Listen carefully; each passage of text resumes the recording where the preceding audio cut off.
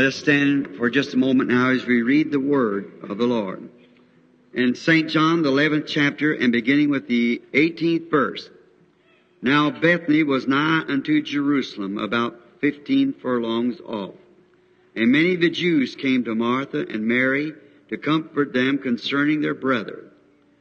And Martha, as soon as she heard Jesus was coming, went and met him, but Mary sat still in the house. Then said Martha unto Jesus, Lord, if thou hadst been here, my brother not died. But I know that even now, whatsoever thou wilt ask God, God will give it to thee. Jesus said unto her, Thy brother shall rise again. Martha said unto him, I know that he shall rise again in the resurrection at the last day.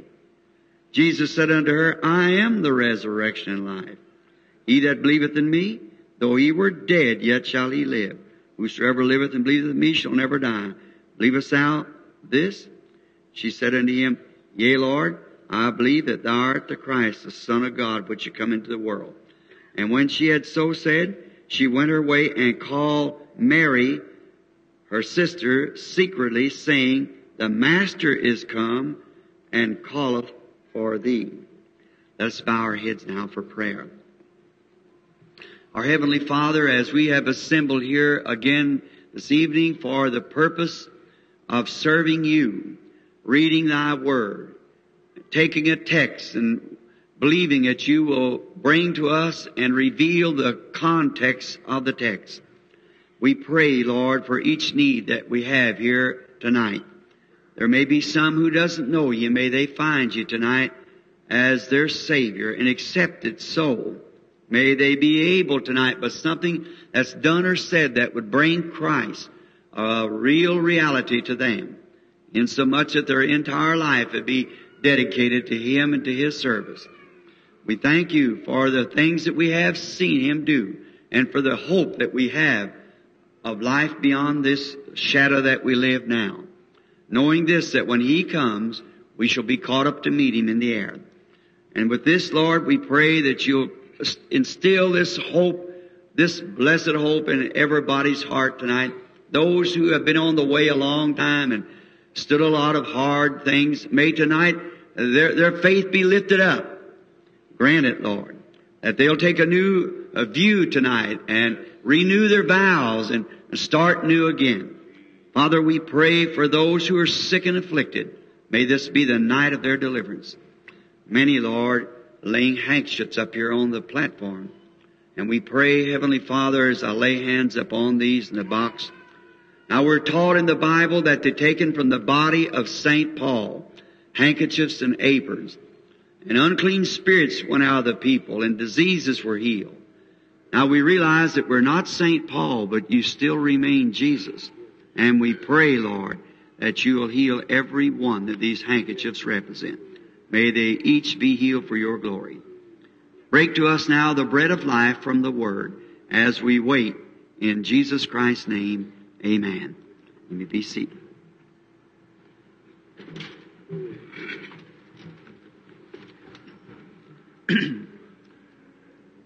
It's good to be back here again tonight and to be serving the Lord.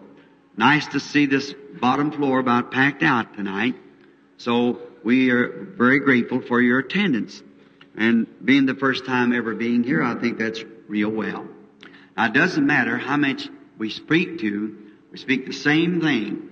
I've spoken companies of just 3 or 4, and then I've spoke 500,000 at one time, 250,000 another time.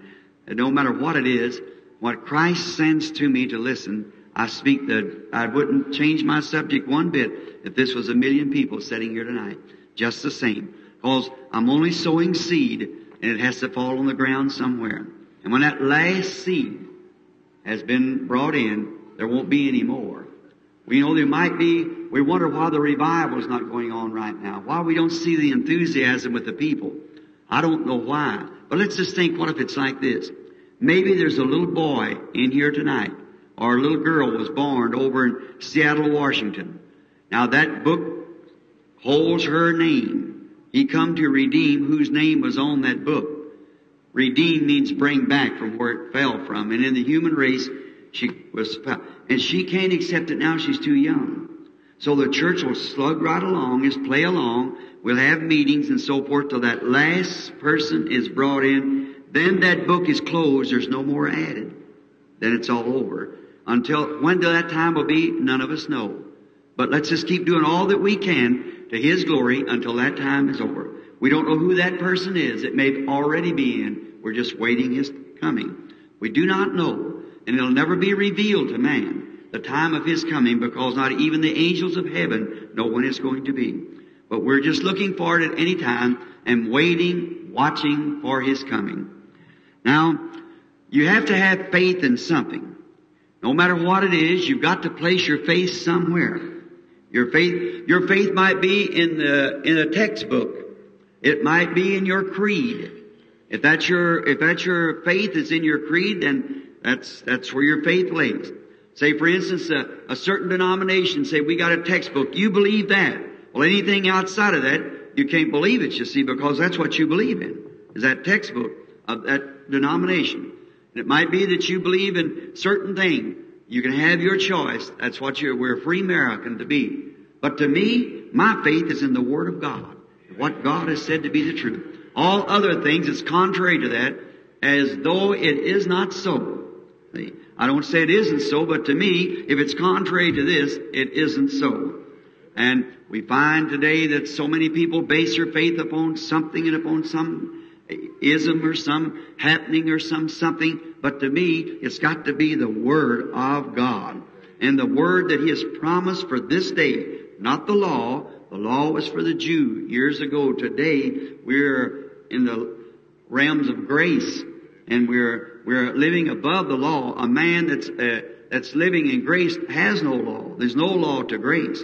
How can you condemn me for running a stoplight here, which the city has done give me a right to run any stoplight I wish to? See, you couldn't. There's no law to condemn me. So as long as I'm in Christ, I'm free from the law. See, I'm above the law because I'm in His grace. He's put that confidence in me that I won't do anything that's wrong, or He wouldn't have given me that grace. That's what He does to you, the same way. We're in His grace. Now, my subject tonight, don't forget tomorrow night now, we're going to try to stay just maybe a teeny bit longer. I want to get here a little earlier tomorrow night, because I want, tomorrow night's kind of a night we give for salvation, just to make stress on an altar call. Stress on those to receive the baptism of the Holy Ghost.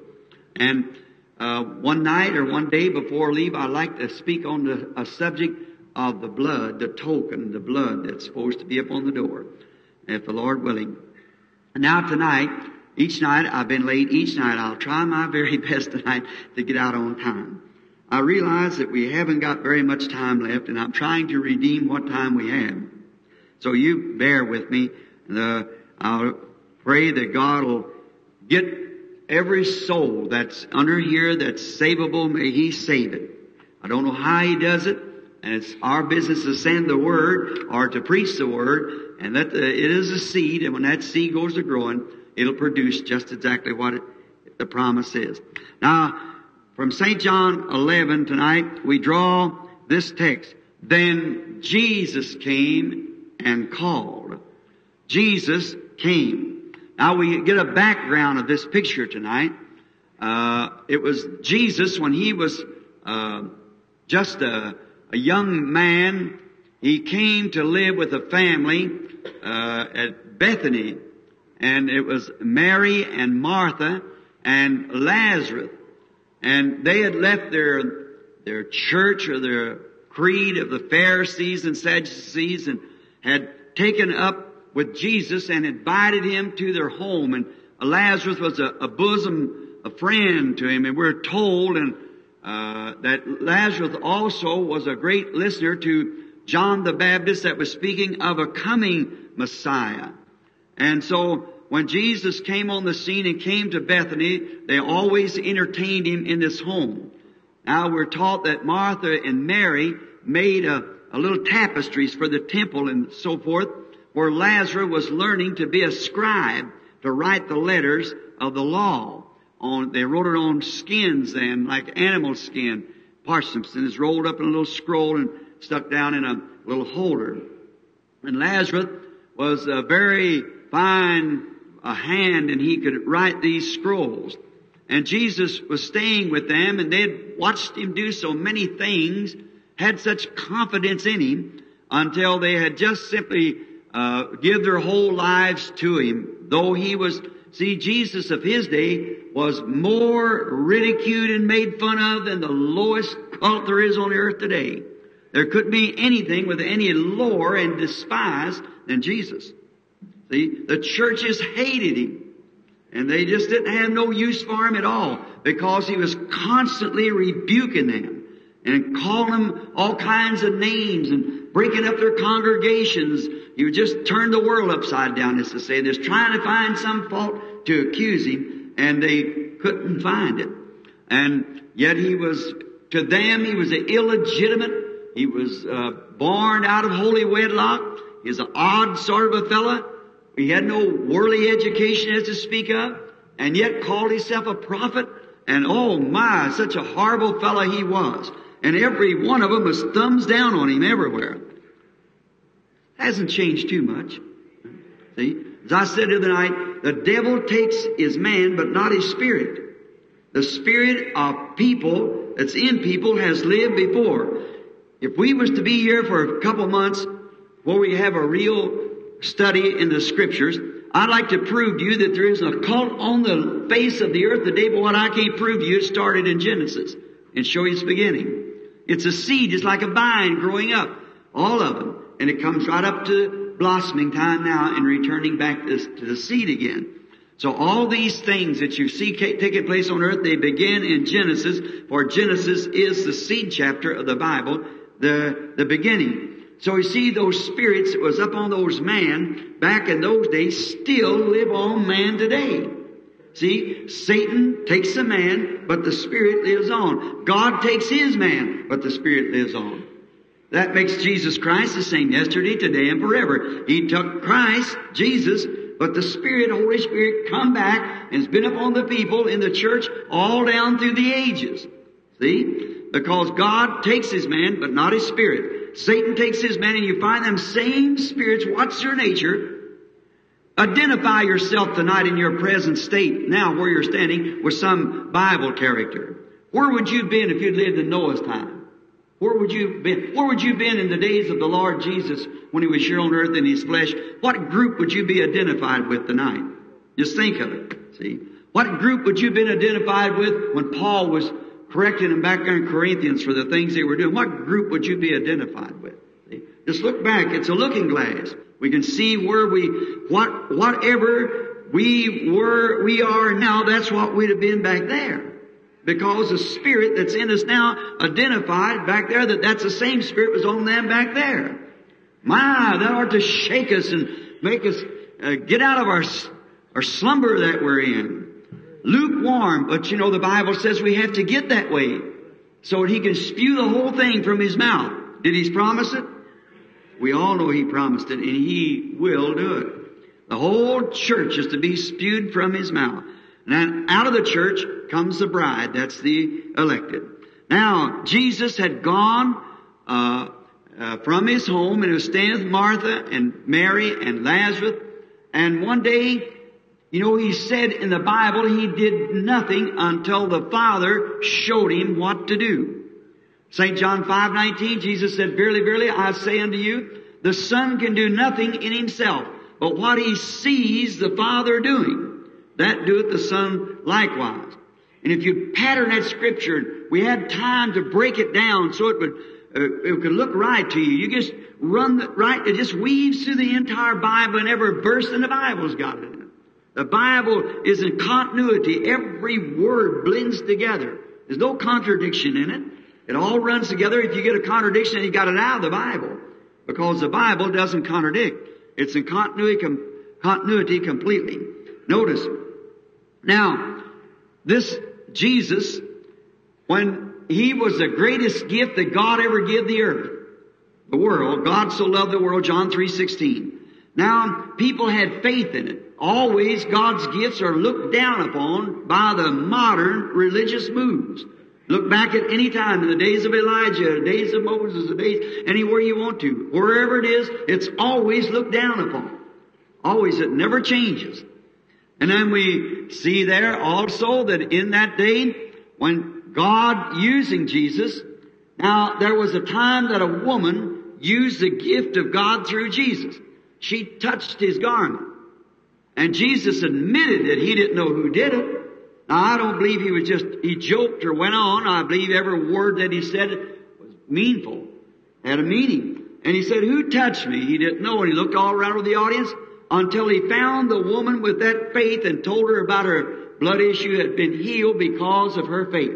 Now that was the woman using God's gift. Now you see that one woman using His gift, he got weak from it. But look at this case here when He raised Lazarus from the dead. There wasn't nothing said about him getting weak there. And how much more was it to call a man whose soul was 4 days' journey away and corruption had done set into a man's body. His nose perhaps in 4 days had already fell in. And there he was, called him back to life again. And he lived and eat and drink like any other man. How much greater was that than it was the woman touching his garment, but that was God using His gift. See? Now that's the difference here on the platform. Now if you would follow the service, it would be out sometimes how it tells things that'll happen. Well, years before, weeks before, months before, where to go, what to do. That's God using it. Here it's you using it. It's not me, it just flows through because it's just a gift to relax yourself. Take it out of the human gear that God can gear Himself with it and say things. Now, your own faith, you don't realize that. You're doing that yourself. Your own faith is doing that. Now, if God wants to do anything, He just lifts you up and says, now, you go to a certain place, while you're driving the street, there'll be a certain thing happen here. There'll be a man with a brown suit on. He's got gray hair. He'll meet you down there and you go to him because his wife is very sick. She's at this other place. Here's what she'll look like, and go lay your hands up on her. Tell her to take that thing back that she tucked here a few years ago and she'll do something other, do penance, and she'll be all right. Then I'll tell it to people. We go here. It's a command. There's just exactly what happens about different things in the nation. About this Marilyn Monroe, when she died, they'll never believe but what that girl committed suicide, but she did not commit suicide. She died in a heart attack. I seen it days before it happened and told them about it, but they wouldn't listen to me. When them fighters killed one another 6 months before it ever, up there in New York, one killed the other. I've seen them in their taverns arguing one and seen one kill the other 6 months before it happened. All these things that the Lord shows, that's Him using His gift. You don't get weak after that. But that's what makes me weak is when you use God's gift as the Holy Ghost. I'm not His gift. The Holy Ghost is His gift. That's God's gift to the church is the Holy Spirit, and you use it. And it just uses wherever you can get yourself out of gear. See what I mean? And let the Holy Spirit go to using you. Now, in this case, Jesus had been told of the Father to leave the home and to go away. If you notice how it worked, after Lazarus took sick, and no doubt many of them said, now let's see where that holy roller preacher is. Now let's go to pray for the sick. He isn't on the scene. So he went away, and they sent for him, but the doctor gave him up. They sent for him to come. And instead of coming, he just went right on further. They sent again. Instead of coming, he just kept on going the other way. See? And then all at once he stopped, looked back at the disciples after so many days. Vision fulfilled what the Father had showed him. He said, Lazarus sleepeth. The disciples said, well, he does. Well, see, he sleepeth, not dead. There's no such a thing as the believer dying. See? And he told them in their language, he's dead. And for your sake, I'm glad I wasn't there, but I go wake him. I go wake him. See, he knew it was going to be done now. Because if he didn't, then he said something wrong when he said, I do nothing till the Father shows me first. He knew it, and then look at him at the grave. Father, I thank Thee, Thou hearest me already, but I say this for those who stand by. See? Lazarus come forth, and he did. He come out of the grave. Now when Jesus left the home, well, that death and trouble set in. And just remember, when He leaves your home, trouble is on the road. Now He wasn't put out here, or He was just simply left because the Father had brought Him away. All hopes was gone. Now what a sad little home. Many of us tonight knows how to sympathize with that home when death has struck our home. And you never know what it is until you have to go through with it once. But you know, when his death had struck the little home they'd sent for him, what a broken up home that was. The man that they had confidence in, the man that they loved, the man that they'd seen heal the sick and make the blind to see and prophesy and know the thoughts of the heart and tell the people what would happen every time. And he fit the Scripture to the dot.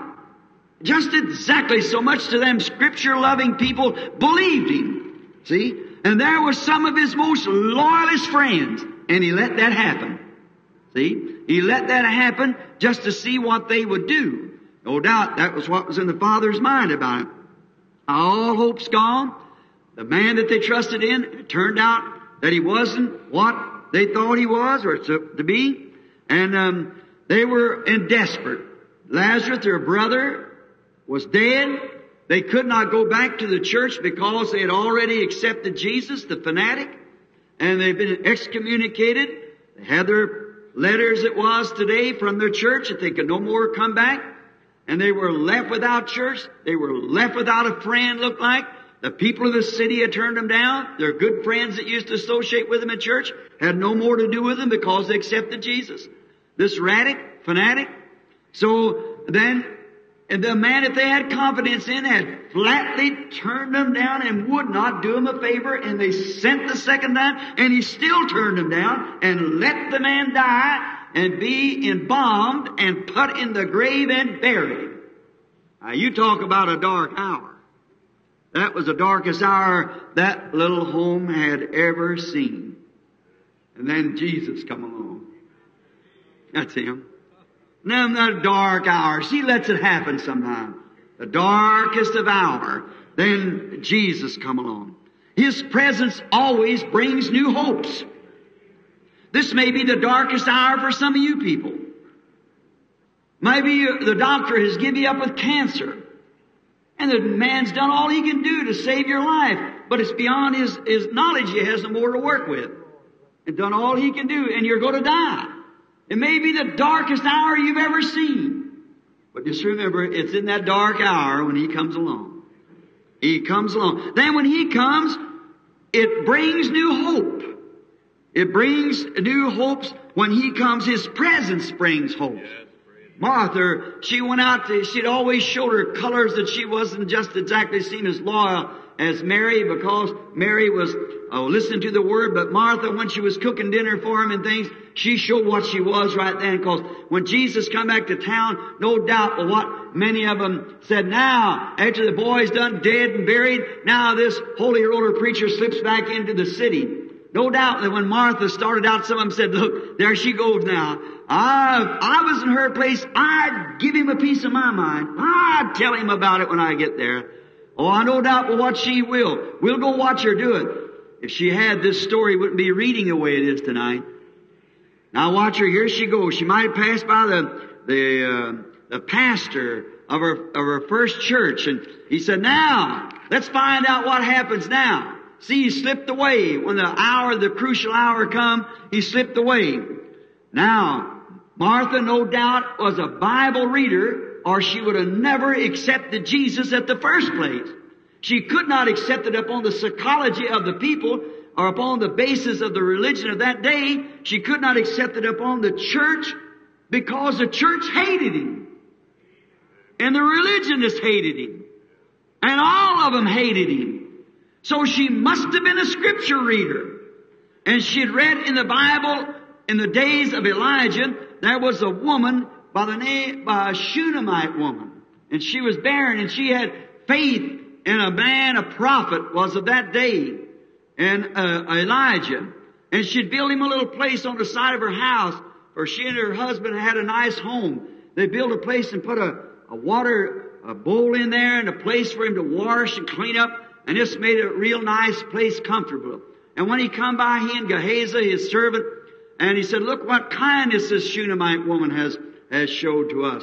He said, go ask her if I shall speak to the chief captain. I know him very well. Or should I speak to the king? I've also been called on times to talk to him and consult with him. He said, now I wonder if I could speak when I go before him again, or when I'm called to one of these people. So Gehazi went and asked her, and she said, No, she said, I abide with my own people. I don't have any reasons to ask things like that. That was just out of my heart, just because I know he's a man of God and I want to show favor to him, that's all. And he said, well, come back, and Gehazi said, but her husband is old and they have no children. So Elijah must have saw a vision. And he said, go tell her about the time of life, about a year from now, she'll embrace a child. And she did, and she had a little boy. The little boy's about 12 years old. He was out in the field with his father about 11 o'clock today, so it must have been a sunstroke. He cried, my head, my head. And the father had him sent into the home, and so they laid him up on the mother's lap, and about noon the little boy died. He got so sick. Probably a sunstroke. No breath in him. He died. So she took him and laid him upon Elijah's bed. What a place to lay him. Oh my. Just exactly right. Laid him upon Elijah's bed, and she said to the servant, saddle a mule now and go forward and don't stop till I tell you. Because we want to go to the man of God. She knew if she could get to that man, she would find out the reason why. If God could tell him that that baby was coming and he would bless her with the blessing of God, that her barren womb could bear a son, surely God could tell that man why he took him. She said, don't you stop till I tell you. Go to that man of God. Now when the rider got near the man of God, he didn't know. God don't tell his prophets everything is going to happen. He didn't know what to do. So he said, here comes that Shunammite. He said to Gehazi, and she's sad, and God's kept it from me. I don't know what she wants. So when she come up, I like this. When she got up close to Elijah, Elijah screamed out, said, is all well with thee? Is all well with thy husband? Is all well with the child? Notice, a husband walking the floor screaming. See, he didn't have the faith that she had. And they're just screaming and going on, all the neighbors going on, and the baby, hours before that, was laying cold on the bed. But watch, when she got to this man of God, she said, all is well. Amen. I like that. Everything's all right now. I'm in the presence of his representative. Amen. There you are. All is well. And then she fell down by his feet and began to reveal to him. Not him tell her. She told him. And then he said to Gehazi, gird up your loins and take this staff and go lay it on the child. He didn't know what to do. So now I think that's where Paul, another man of the Scripture, would have never taken handkerchiefs from his body if he hadn't had Scriptures to do it. Elijah knowed what everything that he touched was blessed. But if he could get the woman to believe that. So I think that's what Paul did. Now, we anoint handkerchiefs with oil. Now that's not scriptural, but it's all right. That's perfectly all right. But they taken from the body of Paul, the Bible said. Handkerchiefs or aprons. Notice. And Elijah, he said, take this staff, go lay it on the baby, and if anybody speaks to you, don't speak back. Just go on, lay the staff on the baby. Now the woman's faith wasn't in the staff, it was in the prophet. She said, as the Lord God lives and your soul never dies, I'm not going to leave you. And she stayed right there, persistent, until she got the answer of what she wanted to know. Well, Elijah didn't have the answer. So there's only one thing to do, go with her. So he girded up his loins and he went and he met Gehazi coming back. He said, did you carry out my orders? He said, I did. I put the staff up on the baby. There's no life or nothing yet. And that'd been hours and hours. The baby was dead. Well, Elijah went in. He didn't know what to do. So remember, he walked up and down the floor, just back and forth, until the Spirit come on him. And when the Spirit come on him, he laid his own body upon that baby's body and it sneezed 7 times and come to life. Because of that determination and that faith of that mother. Now, Martha, knowing that this Shunammite woman had faith in this prophet being God's representative on the earth for that day, if Elijah was God's representative of his day, she knew that she'd seen enough out of Jesus that he was God's representative of that day. Amen. There you are. See, make the Scripture run true. Then, when she run out to him and seemed like that she had a right to upbraid him and say, why didn't you come? Why didn't you come? We sent for you. We left church. We done all this. No, that's the 1964 version of it. Not then, see. We done all this, we did that. I give this, I give that. You give what? God gave a son. For you and me, the unworthy. She must have went out there and she knew that God had manifested himself and watched when she comes. They followed her to see what she would say. Now, she went out there and she fell down before him first and said, Lord. That's what he was. If thou would have been here, my brother would not have died. See? Thy brother would not have died. And he said, thy brother shall rise again. And he said, yes, Lord, he'll rise in the last day at the general resurrection. He is a good boy. He'll raise up at the last day. See, they believed in the general resurrection. Jesus said, but I am that resurrection and life. Oh my, after turned her down, how could a man that's resurrection life ever treat a friend like that? Sometime he's testing you. See what you'll do. Put the thing before you and see what you do with it. He might do that tonight. He has been doing it. So just to see what you'll do about it. Then we find out that when this was done, she said, I believe that you are the Son of God that was to come into the world. That's exactly what he confessed to be. And even now, though my brother's dead, though he's in bond, though he's buried, though he stinketh in the grave, but even now, whatever you ask God, God will give it to you. There you are. There you are. That's the keynote. She believed in what he asked. If he asked God for her, God would hear his prayer. Even now, whatever you ask God, God will give it to you. Now, could you have that kind of faith tonight? In God's Word? Well, Jesus is His Word. Could you have that much faith in God's Word when it's just as directly identified for this day as much as it was identified in that day? Could you believe that? Whatever you ask God, God will give it to you. See? You say, but the doctor turned me down. Brother Branham said he can't do no more for me. But even now, Lord. Say, I haven't walked for years, but even now, Lord. Whatever you ask God, God will give it to you. He's sitting at the right hand of the Majesty on high, waiting for you to ask. Even now, whatever you ask God, God will give it to you. Don't the Bible say He's sitting at the right hand of the Majesty? What is the right hand? Not a hand like mine. It's a power, the right hand of power. He's God with us, God in us, God here now. The right hand, ever living present. Right here when you need God, you don't have to go to heaven. He's right here with you. Right hand of the power of His Majesty. Sitting here ready to make intercessions upon your confession, waiting to be called on. Even now, Lord, though the doctor told me I couldn't live but another week, even now, Lord, whatever you ask God, God will give it to you. No wonder He said, thy brother shall rise again. He said, I am that resurrection and life. He that believeth in me, though he were dead, yet shall he live, and whosoever liveth and believeth in me shall never die. Believest thou this? She said, yea, Lord, I believe it. That's it. Now when you have real faith, when those cogs go to meeting together like that, the wheels go to turn. Something's going to happen. Because there's power on both sides. Power in faith and power. The little wheel turned by faith, the big wheel turned by the power of God. When them things goes to turning, something's got to happen. Amen.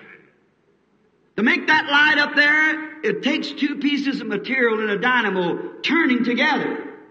It's just like you. It'll make light. It'll make faith. It'll make power. It'll make healing. When the believer and God gets turning together, it generates the power of His resurrection. When believer takes His word in their heart and begin to generate it, it brings forth faith. Because He's promised. Everything's in line. All you have to get electricity is push the button. That's all you have to do when this scripture is supposed to be fulfilled now. Press the button. Don't be afraid. That's what's the matter with the peoples. I've often said it's a little ridiculous to say it. I find two classes of people as I travel. The fundamentalists and the Pentecostals. Outside of that, I don't know about them. And the fundamentalists are people who positionally knows where they stand. but they haven't got any faith in what they're doing. And the Pentecostals is the people who has got that faith, but they don't know who they are. It's just like a man that's got money in the bank and can't write a check. The other one can write a check and hasn't got no money in the bank. If you can ever get it together, if you get the Pentecostals to wake up, that the Holy Spirit that you claim to have, that's Him identifying His name and His Word. Then sign your name across the check and hand it in. Watch it be recognized by the banks of heaven. Ask the Father in my name anything. Don't be afraid to ask it. If He promised He would do it, well, that's you don't have to worry about it. He promised it. Notice it. Now, she was right when she knowed if God was in Elijah, He was Christ too. You believe that? Jesus said He was. He said He was a God. Because the Word of God came to Him. If God was in Elijah, how much more was He in His Son? And if God, by that little potion, could raise up a dead baby, how much more God in His fullness? Well, how much more now God identified with us and in us? The atonement's made. It wasn't made then. They still are the atonement of the sacrifice ram. And now we're under the atonement of the blood of God. Not Jewish blood, not Gentile blood. He was neither one. He was God's blood. The blood comes from the male sex. A hen can lay an egg. But if she hasn't been with the male bird, it won't hatch. It's not fertile. Fertility comes from the hemoglobin. That's blood that's in the male sex. Always. And a woman's only the egg. And in this case, Jesus was the blood of God, a created blood cell. He was neither Jew nor Gentile. He was God. The Bible said we're saved by the blood of God. Not Jewish or Gentile, a created blood. That's where, if He was a Jew, my faith is gone. If He was a Gentile, my faith is gone. He was a God. He was the immortal God manifested in flesh, that He created a blood cell and made His own body. Amen. Amen. That makes devils tremble and run. That puts Him on a move. When you see the real, genuine thing. Praise the Lord. God manifested in the flesh. He is the blood of God. Therefore, the life comes from that germ. And now by that blood, on the old sacrifice, a worshiper put his hands upon a ram and they cut the throat. The priest got the blood and burned it, and worshiper feeling the pains of the death upon the ram, his hands all bloody from the little dying ram, or little sheep as it died. But he went back out with the same conscience he had coming in, because when that blood cell was broke, it was the blood of some other male ram. See? And the egg from the female. And the life that was in that could not come back upon his life, because it's an animal life. Animal life doesn't have a soul. So it doesn't know right from wrong. So he could not come back. But on this one, we really place our hands upon our sacrifice, Jesus, and feel in our hearts that we're guilty and know what we're doing. The blood of that sacrifice, the life that was in that blood was God Himself. So He comes back upon you, the Holy Spirit. You become a son of God then, with no more conscience of sin. He that's born of God does not commit sin. He can't sin. The seed of God's in him. He can't sin. He has no more desire of sin at all. As long as you're desiring to sin, you're guilty of it. But when you have no more desire, if you do anything wrong, then you don't willfully do it. Hebrews 6 said, if we sin willfully after we receive the knowledge of the truth, there remaineth no more sacrifice for sin. Sin willfully. So if you continually want to sin willfully, there's something wrong in your experience. Now when she heard him, she was right when he said, I am the resurrection and the life. I am. Oh, what an assurance of the promised word. For He was that I am that was in the wilderness with Moses, back there in the burning bush. Even when all hopes is gone, yet she was satisfied if she could only get him to ask, it would take place. How we need faith like that today. Now, she had to believe for the impossibles to the modern mind, modern way of thinking. She had to believe for the impossibles. But impossible things are made real when God is stuck at His Word. The impossibles is made realities when God's taken at His Word. Notice how beautiful. But even now, Lord, even now, no matter what the situation is, even now, whatever you ask God, God will do it. In that dark hour. Let's just review a couple of people here or so in the Bible, just a minute, just to get that dark hour before we call a prayer line. Let's think of Job. He's the most righteous man on earth. And Satan come upon him and come to God first and accused Job of being just God's pet. Said, sure, got him all fenced up. Break the hedge. I'll make him curse you to your face. God said, you can't do it. See? And now Job got into all kinds of trouble. Remember, he lost all of his wealth. He lost all of his popularity. He was a prince, in the East, and all the young princes used to come and bow before him because he was a man of wisdom. He was a prophet. And everybody wanted to see him and talk with him just a moment of his time. It just means so much. And how he used to walk down the street, honoring his heart for God because God had made him a prophet. And the wise man would come up and say, Job, sir, we know that the great God of heaven is with you. Just one piece of advice we'd like to have. We've done a certain thing. What should you have? And God would reveal it to Job. And they'd go do that way. That's just the way it would be. That was fine. But all at once, all the people got against him. Yeah, everybody turned him down. Then the cyclones come, killed his children, killed all of his animals. Everything he had was gone. Then come some of his very best, maybe the deacons of his church. See? Come to give him comfort, and they was accusing him. Now, Job, you know a man that was favored with God like you, and all this has happened to him. There's got to be something wrong. You've done something wrong. Job said, I am satisfied that my heart is clean before God, and I've made my sacrifice. Amen. There you are. Then stand on it. If you met God's requirements, stay right there. Don't you move. Abraham called everything contrary to that promise as though it wasn't. He staggered not the promise through unbelief, but was strong, giving praise to God. Job stayed right with it. After a while, his own wife kind of turned against him.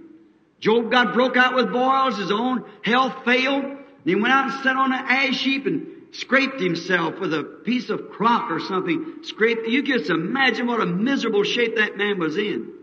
I remember taking that one time at my tabernacle years ago, and I was on it for a year, just the book of Job. That's the way we just break it down and just lace the whole word together.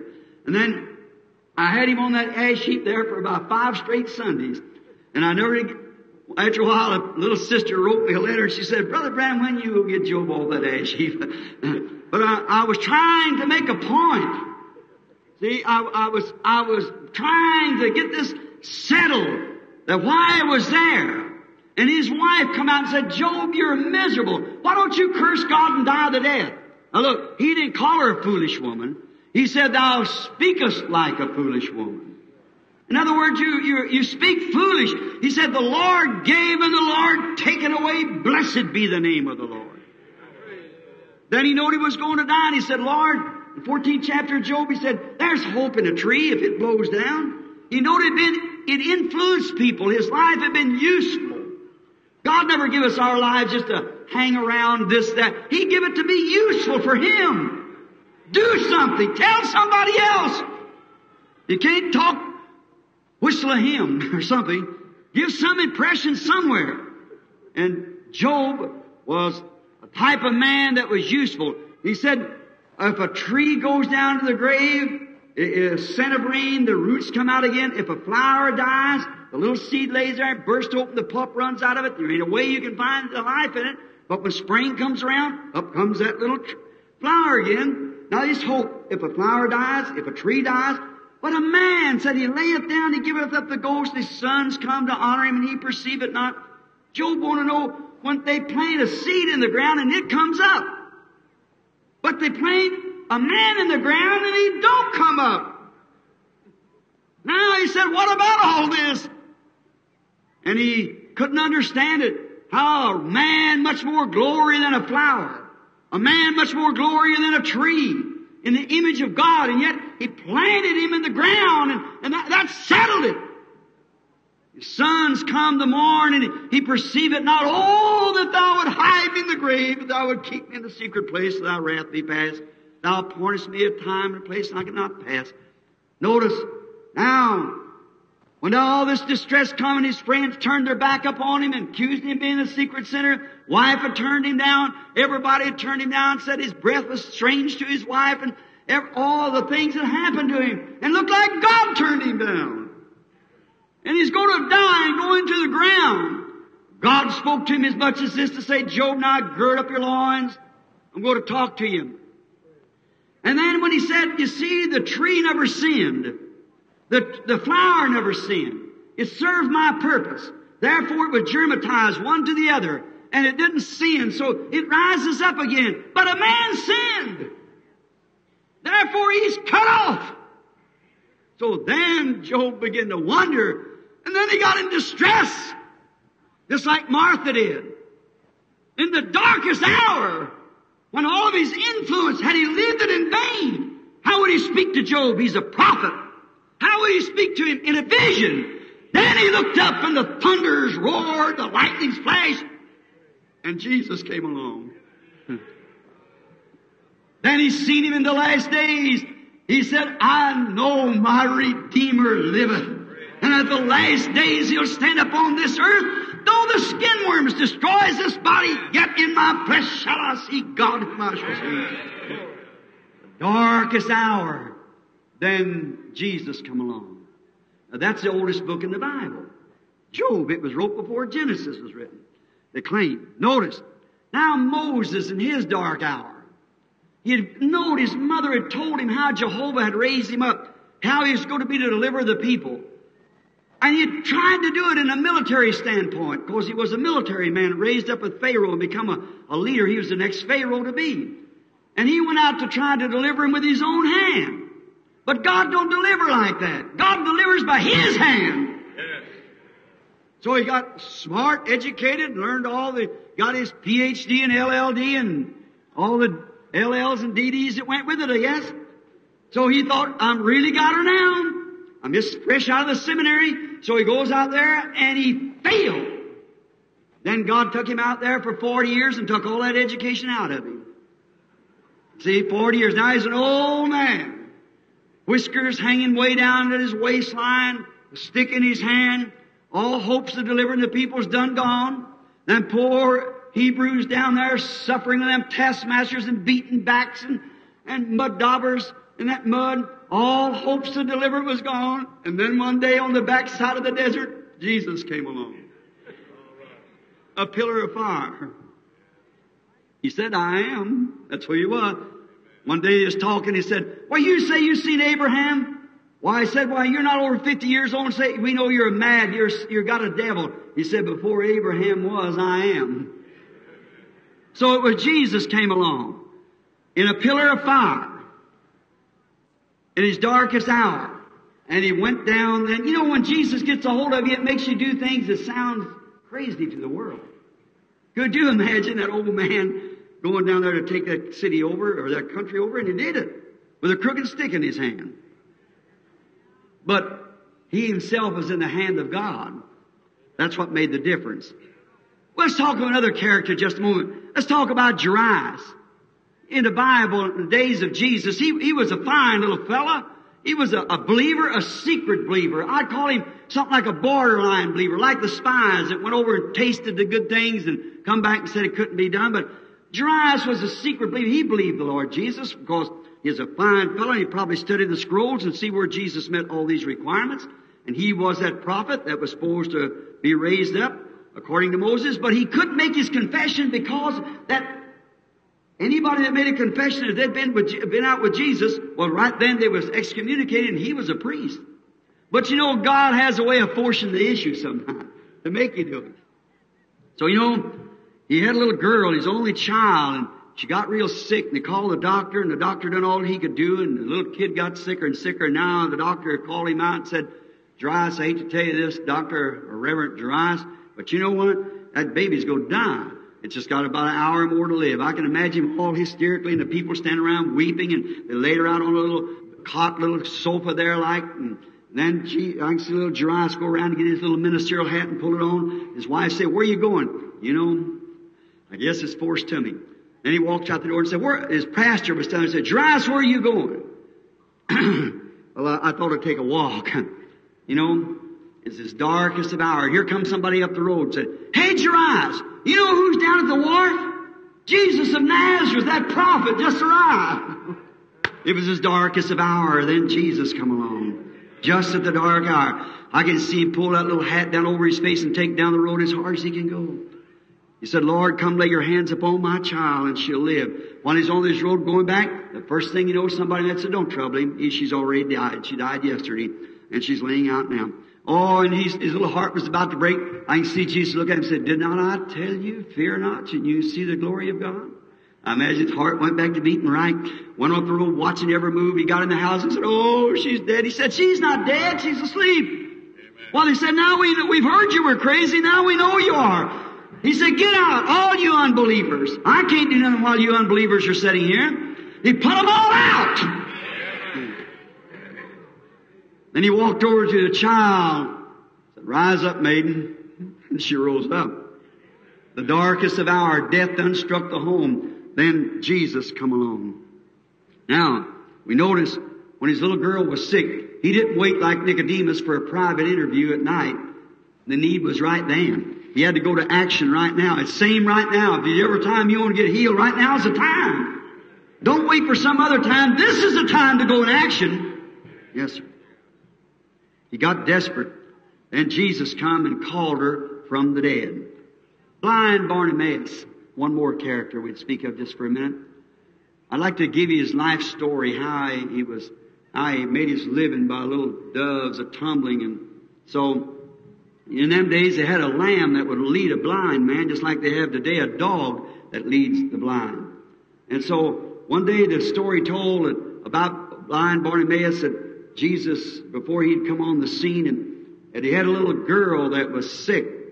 And he went out and cried and prayed to the Lord, said, "Lord, if you just give me this life of my little girl, I've never been able to see her, but if you just let her live, I promise you tomorrow that I'll give you my 2 turtle doves." That's what he had to entertain the people. So many beggars, he had to have something unusual. So 2 little turtle doves would tumble over one another. So he said, well, he offered to give the offering because the child got well. A few nights after that, the wife got sick, and he made his way around the side of the house, said, "Lord, I haven't got nothing else but my little lamb that leads me." He said, "If you let her get well," said, I'll give you this lamb." And so the next day, his wife got well. So here he was going down, and said, the priest said, "Where goest thou, blind Bartimaeus?" He said, "I'm going down to offer this lamb." Said, "My wife, Jehovah healed my wife," and said, "I'm going to offer this lamb." Said, "You can't offer that lamb, Bartimaeus." Said, "That lamb is your eyes." He said, "But if Bartimaeus will obey his promise to God, God will provide a lamb for Bartimaeus' eyes." One day he heard a racket coming through the city. Some of them hollering, "Say, you prophet of Galilee, they tell me that you raised the dead." That was a priest. "We got a graveyard full of them up here. Come up and raise some of them. They tell me you raised the dead. Let's see you go raise one of them. Some good man laying up there. Let's see you raise him." Others said, "If thou be a prophet, tell me what I done yesterday." Some of them said, "Glory to God in the highest. Make way for the King of Israel." All kinds of fusses and hundreds of them. Now, if you ever go to Jericho and mark where he was sitting, he was almost 200 yards from where they went out the gate. Now, no doubt people coming over, and the poor old fellow sitting there in the wind with shivering and the rags around him, and no lamb to lead him, and no doves, and there's probably no fuel in for the winter, and it might have been around in October, and it's cold, and there he's sitting in that condition. And some kind lady must have said to him, when he said, "Ooh, what's all the noise about?" Well, you know, it's something strange where Jesus is. He's always a lot of noise. Yeah, right? He said, "What's all the noise about?" Well, he said, this kind lady, she must have been a follower of Jesus. She said, "You know, it's Jesus of Nazareth." "Well, who's Jesus of Nazareth?" Well, you know the Scripture says that the Lord God's going to raise up a prophet. Oh, yes. You mean the Son of David? Is He on earth? I have seen Him do just exactly. He is the Word. That's exactly. He cried, oh, Jesus, Son of David, have mercy on me. Now, He knowed He's done got a past. He knowed His physical cry could not be heard. But He knowed if He was the Word, and He was that Messiah, you'd have to be a prophet. Because Messiah was a prophet, and He noted He could, His faith in God. No doubt what He screamed out, Jehovah, have mercy on me. Have mercy now, let me be able to stop Him. And He cried, Thou Son of David, have mercy upon me. Probably all the screams He couldn't hear it, but His faith stopped Him. Jesus said so. And Jesus stood still. I want to preach on that maybe one night. And then Jesus stood still. And He stood still, He looked around. And He said, your faith has made you whole. At the darkest hour, then Jesus come along. The morning just before that, there was the morning just before He coming out the gate that afternoon, He come into the city. There was a man in there named Zacchaeus. And he was a businessman in the city. And his wife, Rebecca, was a fine woman, a believer on the Lord Jesus, but he didn't believe it himself because Rabbi had told him there's no prophets. We ain't had prophets. That's a bunch of nonsense. Don't you believe such a thing as that? You're too much of a fine cultured man. You're a business here. Why, don't you never do that? Look at your standing in the church. And so he had told Rebecca, said, oh, there's nonsense. There is no such a thing as prophet. But you know, Rebecca had prayed till his little heart was about to break. He wanted to see for himself. So he noticed to be in the city that day. So you know what he done? He was little in stature, so he couldn't be able to see him when he passed by on account of the crowd. So he said, I'll find out whether he's a prophet or not. If I look at him in the face, I'll tell you if he looks different than any other man. So he climbed up in a tree and pulled all the leaves around him and things and sat there and said, now you know when he passes by, I'll see him. So as he come around the corner, walking like this, walking down the street, got right under the tree and he stopped, looked up and said, Zacchaeus, come down, I'm going home with you. Oh, his darkest hour. Was he a prophet or wasn't he a prophet? In the darkest of hour, Jesus come along. He knowed who he was. Zacchaeus, come down. Zacchaeus said, if I've done anything wrong, I'll pay it back. I'll do anything. He was convinced. Jesus came along. The woman with the blood issue the Bible said she spent all of her money with the doctors. None of them could help her. No doubt the doctors tried hard, but they'd failed. They couldn't help her. She'd had this blood issue for years and years. Probably since menopause, and she's an old woman now and just kept going on. Couldn't do it. Oh, she's desperate because no doubt that morning when the little boat pushed into the willows down there, she lived up on the hill above, and probably her husband had done sold the horses and the farm and mortgaged and everything, trying to get his poor little wife healed. And she had heard about him. She said, who is that down there? Said, that's that prophet from Galilee. She said within her heart, no scripture for it, I believe him. And if I can only touch that righteous man's garment, I'll be made well. If she could do that without a scripture promise, what ought we to do with the scripture promise? Yeah. She pushed through. There was a pastor and all of them standing there to criticize her, making fun of him and trying to get him to leave the land. They didn't want their people all disturbed in their minds. They couldn't cooperate in a meeting. There wasn't nothing they could do, but he come over to have a meeting anyhow. See? And so he was going to have it anyhow. So we find out there was 2 or 3 there would help him. So bring him across the river anyhow. So then we find out that as he started walking up, this little woman, she said, well, such a man is that so important. I'm too insignificant for him. And when he saw him, started saying, introduce me to him because I want to find out if he's a prophet or not. So, well, introduce me, Simon, so-and-so. Everybody, hello, Rabbi. Well, they say you're a prophet. Yeah. Thank you, sir. Lord bless you. Go on like that. Just went walking on. First thing, this little woman kept squeezing between them man and around as she touched his outer garment now. The Palestinian garment swings free, and it's got an inward garment, too, to keep the dust from the limbs. And he'd never felt that physically.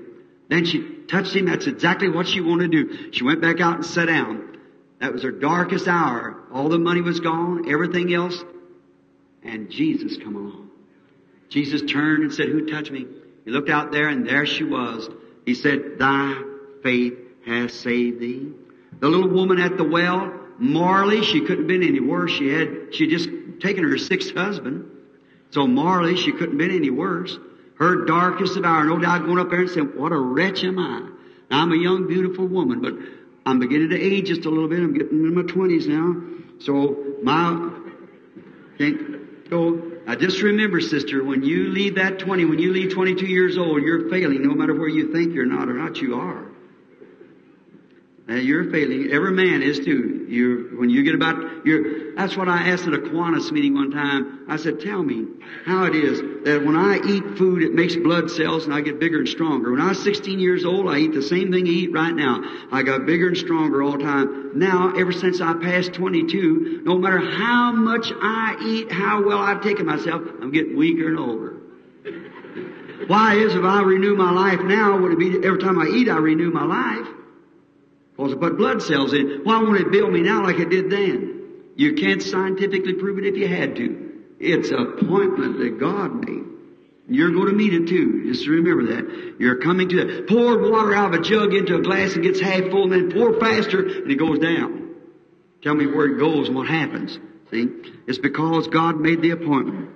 And this little woman, she knew that her days was about finished up then. Her occupation would be ruined. So she was thinking about, what will I do? But she said, I've always thought that someday there might be the Messiah come along. She walked up there, said, well, it's usually when you're thinking about Him when He comes along. See?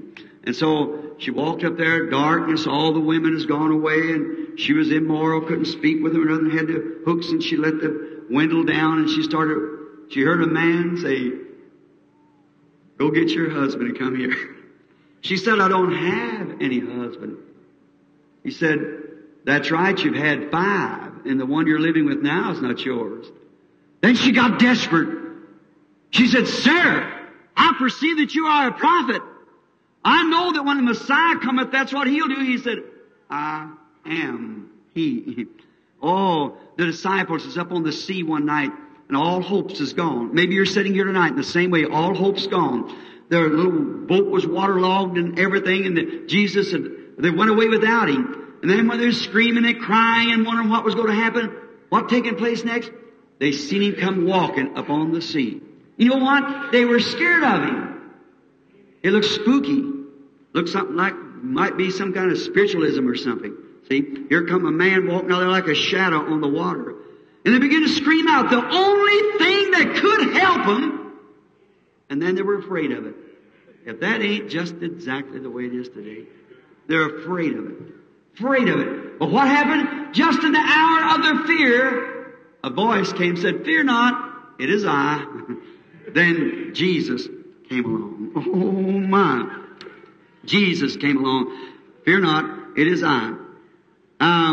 Jesus is the same yesterday, today, and forever. I wonder tonight, I've got to omit some of my text here, but I wonder tonight if we in this hour, the Master is come as He has promised and is calling for His believing children to recognize Him in His Word, making it manifest.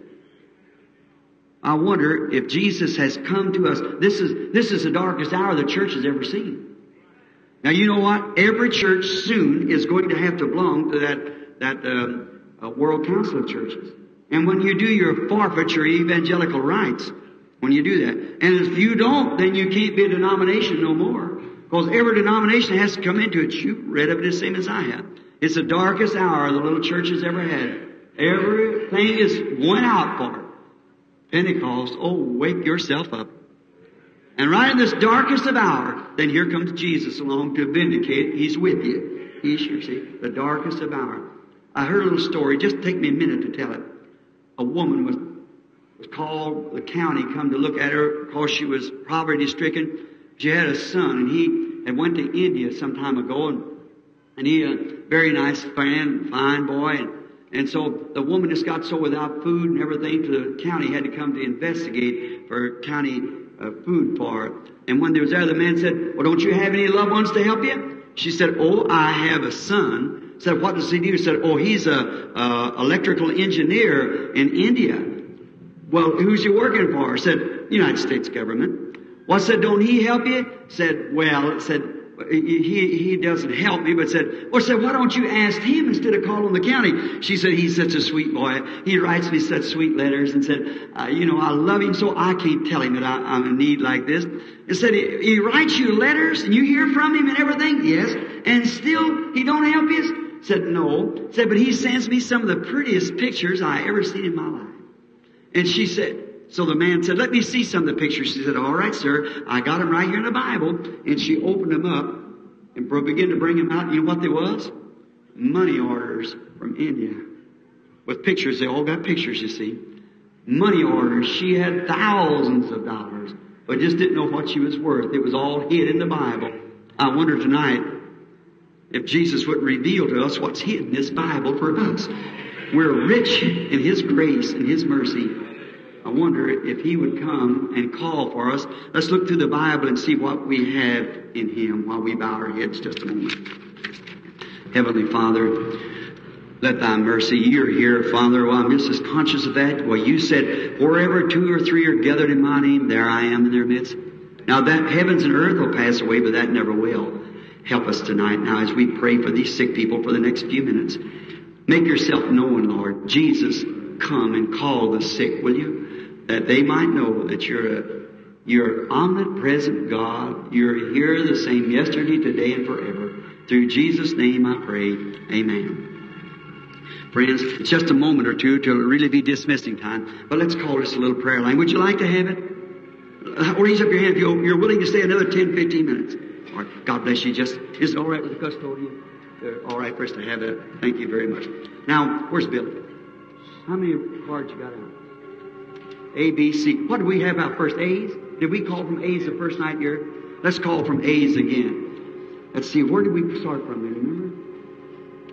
1, wasn't it? Yeah. 1 to about. Let's call from somewhere else. Let's see. Where will we call from? Let's say 75. Who has prayer card A75? Raise up your hand. So that's good. Fine. We got it. Come right down here then. 75, 76. Raise your hand. 76. Right quick. All right. Can't get up? Or no, it's way back in the back. Excuse me. 76, 77, 77. Would you raise your hand? Whoever's got a prayer card? Oh, someone here. All right. Right over here, sir. 77, 78. Quickly now, raise up your hand. 78, 78, 79, 80, 81, 2, 3, 4, 5. Let's stand up there right quick. Just have a look. Now, will the rest of you just sit real still? Reverend, don't move around now. Let those just as called. 79, 80, 80 to 85. It look like they're not. Maybe some of them, cards give out 4 or 5 nights ago. They might be now 85 to 90. How many will come up from that? And A's now. A prayer card A from 75. 80, 85, 90. That'll be 15 people. 1, 2, 3, 4, 5, 6, 7, 8, 9, 10. They're there. Fine. That's good. That'll be fine just for a minute. Now, how many rest of you out there that believes that you could do like that little woman did? Touch the border of his garment. Raise up your hand and say, I believe. I really believe I can touch the border of his garment. Now, the Master has come. Now, he's ready to call you. If you'll just believe Him. Now don't doubt Him, believe Him. Just have faith now. Be real reverent. Believe with all your heart now that the Master has come and is calling for you. Now, as the prayer line lines up down there, I think some of the brethren are helping getting the prayer line lined up the way they're in their numbers. Now everybody's got a card. How many more cards is in here? Let's see your hands. Hold them. We're going to pray for every one of them. I don't care who they are. If the Lord lets me live, I'm going to pray for everyone before I leave Sunday. Now remember, there's a ministerial breakfast in the morning. Have you announced it? Where's that? It's been announced, all right? Well, if you can, come down. I suppose I'm supposed to speak Emily in the morning? All right. Okay. Fine. All right. What I say? Never heard you? I call about, I think, 15. 75, 80, 85, 90, something like that. That'd be all right. All right. Start standing them up if you're looking at us. Now, everybody real reverent. Now listen. I know you got to go to work in the morning. Your job's important. I know that. Your children's waiting for you. The babysitter said she'd leave at 9:30. But let's just wait. What's more important to know whether this is the truth or not? What's more important in your soul? Now, if this Bible has promised this, God does it. That's the most important thing that I can think of. They have a chair over there with a sound system, and that's what was making that noise. Now look, I remember, let everybody rest assured now. I hope I haven't impressed you to make you think that I'm some kind of a cult or something, that I would be that person in the Lord Jesus. You don't believe that, do you? Surely you don't. I am His servant. I am a sinner that's been saved by grace.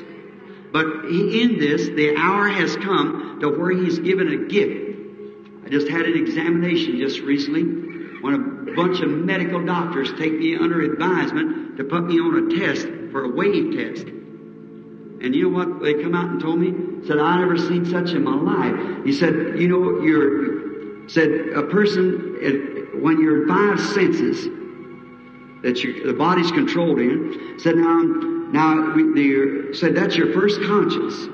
You live in. But when your five senses become inactive, then you have a subconscious. And that's way off from you. You have to be dead to this feelings or anything else. You go back off here to this subconscious and you dream. Said there's some part of you that goes somewhere, and when you wake up back into this conscience again, you're shook back to here, you remember what you dreamed. How many ever had a dream? Sure, years ago, all of you. Well, there's some part of you somewhere because you still remember it in your mind. Is that right? So that was your subconscious. He said that's the ordinary, but said, Reverend Branham said to tens of thousands times thousands of people we ever examined, we never found a character like you. I said, am I crazy?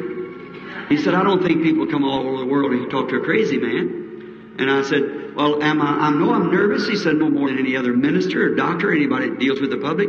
I said, what's so strange? He said, you know what? Your two consciences lay right straight together. Said, you could dream a dream with your eyes open. See, he didn't know what about. I said, is that right? He said, yes. So you wouldn't have to go to sleep to dream a dream. I said, doctor, did you ever read about a vision? You know what a vision is? He said, is that a Bible term, Mr. Branham? I said, yes. He said, well, I don't know nothing about the Bible. He said, I wouldn't know what you was talking about. I said, did you ever read the Bible? He said, yeah. Read back in the Bible about the old prophets of the old. Oh, he said, that what they foresaw things? Yeah. I said, that happens to me, sir. He said, I'm glad that settles it. That's it, see? He said, you know what? You are to go in and let us examine this. This would be a great scientific research. I said, wait a minute, doctor. Did you ever have a dream? He said, yes. I said, then dream me a dream. Tell me what's going to happen tomorrow. You couldn't do it if you had to. See? Everyone who lets you have a dream has to do it. Neither can I see a vision. It's got to be Him that lets visions. I can't see Him till He tells me. I don't know what to say till He tells me to say. But it's a gift, you see, that I was born with that. The first thing I ever remember in my life was seeing a vision. And not one time has it ever been wrong. See, that's the reason you see people, we do have a lot of impersonation. That's exactly right. But we always have that. Sure. I read the story of Martin Luther to you Lutherans. The history of Martin Luther said it wasn't so strange that Martin Luther could protest the Catholic Church and get by with it. But he could hold his head above all the fanaticism that followed his revival. And still stay clear with the Scripture. That's it. That don't you have to do with them. You're responsible before God for. See, it's just a gift. See, you drop yourself over here, and then the Lord speaks. I hear it. Is this a woman? Now here, this ought to prove. Now, if everybody will be real reverent just a few minutes. Maybe a newcomer should. Now here's a young woman. I have never seen her in my life. She's a stranger to me. I don't know her. But here we meet just like St. John 11. I met there tonight, see? When St. John 4, I mean. Where Jesus met the woman at the well. Now speaking about it. She's probably much younger than him. And he told her where her trouble was. And by that she said, now sir, I perceive that you are a prophet. Now see, a prophet is one who the Word of God has come to. The prophecy for that day, the Word is to be fulfilled in that day, come to that man, and he is that living Word for that day. She said, I perceive that you are a prophet. Now we're waiting for that prophet. If you run that reference back, it refers you right back to that prophet. said, we know when Messiah comes. That's what He'll do. He'll tell us those things. He said, I'm He that speaks to you. And she went and said, come see a man that told me the things I've done. Isn't this the Messiah? And all the people believed it. Now, He promised that the works that He did, the believers would also, and now in this last days has vindicated His near coming by when He reveals Himself in the same ways He did at Sodom. Have you been listening to messages this week? You believe that to be the truth? We being strangers to one another. That's right, is it? Now, so the people see. Raise your hand so that the people see. I've never seen a woman in my life. I don't know more about her than nothing. She's just a young woman, much younger than I, born years apart, miles apart, and here we meet the first time. Here we both standing here, people all around, lights, everything else. We're standing here in the presence of God. And I'm talking to you to find out first if that anointing will come upon me. And if it does, then I'll be able to do it. Without that, I cannot do it. I don't think I do. Just pray and lay hands on you like your pastor would or whoever it would be and go on. See, it's a gift. I got myself as far as I know relaxed to it, but then I can't make it come. It has to come. It has to come itself. Just be reverent. It is here. Now, in the name of Jesus Christ, I take every spirit in here under my control for the glory of God. I sit quiet. If anything happens, I'll be able to control it if you just don't jump up and start carrying on. Sit still. Epilepsy and things sometimes hit the meeting and just swing out a dozen of them like that. How many have seen such as that happen in my meeting? Sure, see, sure. But you just sit still. I'm responsible for that. But if you're arrogant, I'm not responsible because it's a punishment. Now, I have no more idea what the woman's here for. Now, she knows, though, that now, at this time, that something's going on. Because right between she and I, she just begins fading out. It's that light coming in. Now, the woman is really her main thing that she's here for. She's standing for somebody else. She's got somebody she's praying for. And that's a person that's real bad off in a nervous breakdown. It's a sister. That's right. That's right. Raise up your hands. With a nervous breakdown. Hallelujah. So that the people say, you just guess that. No. See, never guess it. Now watch. She's a very fine person. A good spirit. Now just a moment. Now look on me. And that's what Peter and John said. They gave you a look on me. See, there seems to be something else in your heart. Yes? You suffer yourself with some sort of a dizzy spells like you get. You have that. That's right. You got something else on your heart that you want to know about. And that's for that brother. He's in the hospital here. Yes. You want me to tell you how he's going to be in there? He's in an automobile accident. That's right. How? Do you believe you receive what you ask for? Then go on your road. It's all over. If thou canst believe, all things are possible. How do you do believe? Now, do you believe that Jesus Christ is the Son of God, the same yesterday, today, and forever? And if He will reveal to me what your trouble is, you believe that He could do that? All right. Now, may He grant it. One thing that you're suffering, yes, First you've had some surgery, and you've had a breast removed, amputated, and then you hurt your breast, your other breast, and that's what your trouble is. You're not from here. No. You're from around a river or you're from Louisville, Kentucky. And your name is Mrs. Lumpkin. God bless you. That's right. You have been in the tabernacle. I didn't recognize you, but that's exactly right. Go on your own believing now. God bless you. That's fine. All right. Come now. Do you believe with all your heart, sir? You believe me to be His servant? Do you believe that you, when you come, you're coming just like Simon Peter did that time? See, you're not coming to me. You're coming to Him. And I'm just His representative. See, we are the branches. He's the vine. Now, if the Lord Jesus, us being total strangers to one another, I suppose we are, and if we be total strangers and the Lord Jesus can reveal to me something that, like He did to Simon Peter, some of the rest of them when they come, would it make you believe with all your heart? You'd believe it? Now, all right, sir. Now, you look on me just a moment. Now your trouble, I see you, it's something about the stomach. It's a tumor in the stomach. That's right, a tumor in your stomach. Say, by the way, you are a minister too. That's right. You believe God can tell me who you are? You believe God knows you? I do with all your heart. All right, Reverend Brown, go on and be well in Jesus Christ. Amen. You believe God can heal your arthritis and make you well? Go believe in it and say, thank you, Lord Jesus. Praise God. Come, lady. You suffer with a nervous trouble. You believe that God can make you well of that? Or just go say, praise the Lord. See, a little wheel turning way down here. It used to turn up here. You used to be a happy little person when you were young. Full of joy and jolly, and all at once something happened. Now just go up there and believe that again. Just start happy, rejoicing. Jesus Christ will bring you to it. God bless you. Don't believe it now with all your heart. All right, do you believe you're crippling up too? Do you believe that God can heal it and make you well? Or just go say, thank you, Lord Jesus, and with all your heart. You believe God can heal that asthma and make you well, son? Go on your road rejoicing, being healthy and happy. Also, weakness, prostrate, and arthritis. You believe that God can make that well and heal you? Do you believe it with all your heart? Go on your road rejoicing, saying, thank you, Lord. Amen. Just a moment now. Just one moment. Something happened. Different person from this.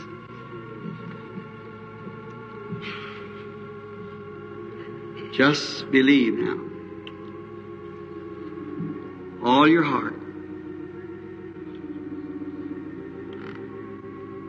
This lady sitting right here, suffering with a back trouble. You believe that Jesus Christ make you well with all your heart? All right, you can have what you ask for.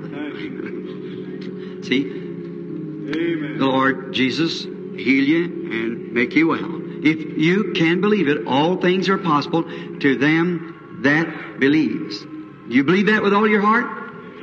What do you think about it? Sitting there suffering that hernia. You believe that God will heal you that hernia and make you well? Yes. You believe it He will? All right, you can have what you ask for. Lord bless you. See, He's out there just the same as He's here. That ought to just tear us to pieces on it. You think God will heal that diabetic and make you get well and you go home, the condition will be, go to Calvary for a blood transfusion, it'll all be over. Go believe it with all your heart. Don't doubt. Just believe with all your heart that God will make you well. Come here. We've got the most dangerous disease there is in the world. That's heart trouble. But Jesus lives in the heart. Do you believe He'll heal you in that heart? All right, go on your road saying, thank you, Lord Jesus, and make you well. Go eat your supper. Jesus Christ heals you from that stomach trouble and makes you well. You believe if I don't say a word, just lay hands on you, you get well anyhow? Lord bless you. Just believe with all your heart. You believe if I lay hands on you, you'll get well too? Come here. In the name of Jesus Christ, may she be healed. Come. Now, you know I know what's wrong with you. But if I don't even tell you, you believe you won't have to have that tumor taken out and it'll just be all right anyhow? All right, go right ahead then. Believe God. You'll get well, be all right. If you just believe that, He'll take it out. You won't even have to have it. But if you just believe with all your heart. I'll never have it taken out. Praise the Lord. Now, do you believe God heals cancer and makes people with cancer well? All right, sir, go on your road and say, thank you, Lord. I'm going to be well, and you'll be all right. Now, Jesus has come and calls for you. You believe that? You believe it sitting there, lady? Can I have you sit with that sinus trouble? You believe God will make you well? All right. See, just look in there. You just look right on believing. And the lady sitting there shook her head right next to you. She didn't know what to think about it. If you believe, your arthritis will leave too. All right. You believe with all your heart? This elderly man sitting over here from Okeechobee over in that way, you believe that Jesus Christ will heal your eyes that's going blind? You can have what you ask for if you ask it. The Master has come and is calling on you. Do you believe Him? Amen. Then just raise up on your feet and accept Him and say, I believe you, Lord Jesus, right now. I raise up my hands and I believe that you now heal me. Lord Jesus, this audience is yours. We're late, Lord. But pass me not, O gentle Savior. Hear my humble cry. While on others thou art calling, do not pass me by. Thou the stream of all my comfort, more than life to me. Whom have I on earth beside Thee, or whom in heaven but Thee? Blind Fanny Crosby made that statement. Lord Jesus, pass none of them by, but give every one of them their healing tonight. I commit them to You in the name of Jesus Christ. Raise your hands now and sing the praises I pray for you. All right, everybody, you believe Him? Now, with the argument, I will praise Him, I will praise Him. Give us a chord. Everybody with your hands up now. I will praise Him. I will praise Him. Praise the Lamb for sinners slain. Give Him glory, all ye people, for His blood has washed away His stain. I'll shake hands with somebody by you and say, God bless you, friend. I'm happy to know that you've accepted Jesus as your healer. Now, that's good. That's right. Shake hands and say, thanks the Lord. Now let's raise our hands up to Him and sing again with all of our hearts, our heads bowed, our eyes closed, with all of our hearts now. I will praise Him. I will praise Him. Praise the Lamb for sinners slain. I'll give Him glory, all ye people, for His blood has washed away His. Is He identified among you enough that you can accept Him? Do you believe He's here? You believe that that's Him? Friends, if I could come down there in that audience and heal any of you people, I'd sure do it. I would gladly do it with all my heart. I would do it. But I can't do that. I don't have any way of doing it. But only thing I have is this little gift that I was showing you, and that identifies the Scripture promise that Jesus Christ is right here with us, keeping His promise. Amen. Oh, that ought to set our hearts afire. Yes. My, just think of Jesus, that wonderful name. When that name was first spoke, when Mary come up into Judea and Elizabeth had conceived, and little John was 6 months old in his mother's womb and had not moved yet. Now, anybody knows about 3 months or 4 at the most, the baby's moving. And Elizabeth was strange. It hadn't moved. She'd hid herself. And when she seen Mary coming, her little face all lit up with the glory of God, and she said, and she seen she was to be mother, and she said, I suppose you and Joseph are married? No, we're not married. Well, and you're going to have a baby? Yes. The Holy Ghost overshadowed me. And He said that thing would be born in me would be called the Son of God, and I would call His name Jesus. And just as soon as she said Jesus, the first time that the name of Jesus Christ was ever spoke to a human lip, the little dead baby in its mother's womb received the Holy Ghost and began to jump for joy in the womb of a mother. What ought the name of Jesus to do to a born-again church? I don't get it. Glory to God. He's Jesus Christ, the Son of God, the life giver. Amen. Let's give Him praise. Just raise up your hands.